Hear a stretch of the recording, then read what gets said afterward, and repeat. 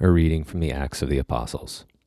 In those days, when the apostles were released, they went to their friends and reported what the chief priests and the elders had said to them.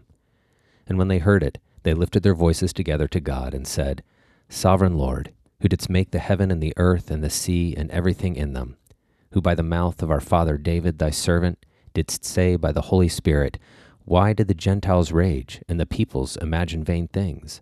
The kings of the earth set themselves in array, and the rulers were gathered together against the Lord and against his anointed. For truly in this city there were gathered together against thy holy servant Jesus, whom thou didst anoint, both Herod and Pontius Pilate, with the Gentiles and the peoples of Israel, to do whatever thy hand and thy plan had predestined to take place.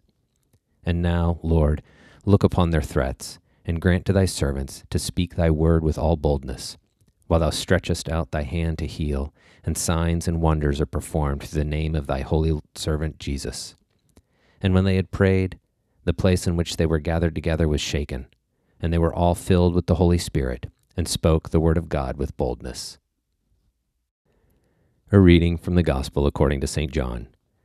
The Lord said to the Jews who came to him, Truly, truly I say to you, he who hears my word and believes him who sent me has eternal life. He does not come into judgment, but has passed from death to life.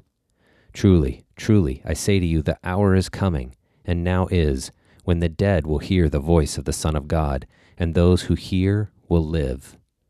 For as the Father has life in himself, so he has granted the Son also to have life in himself, and has given him authority to execute judgment, because he is the Son of Man.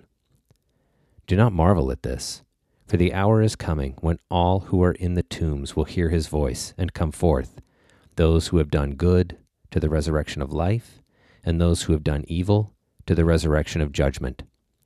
I can do nothing on my own authority.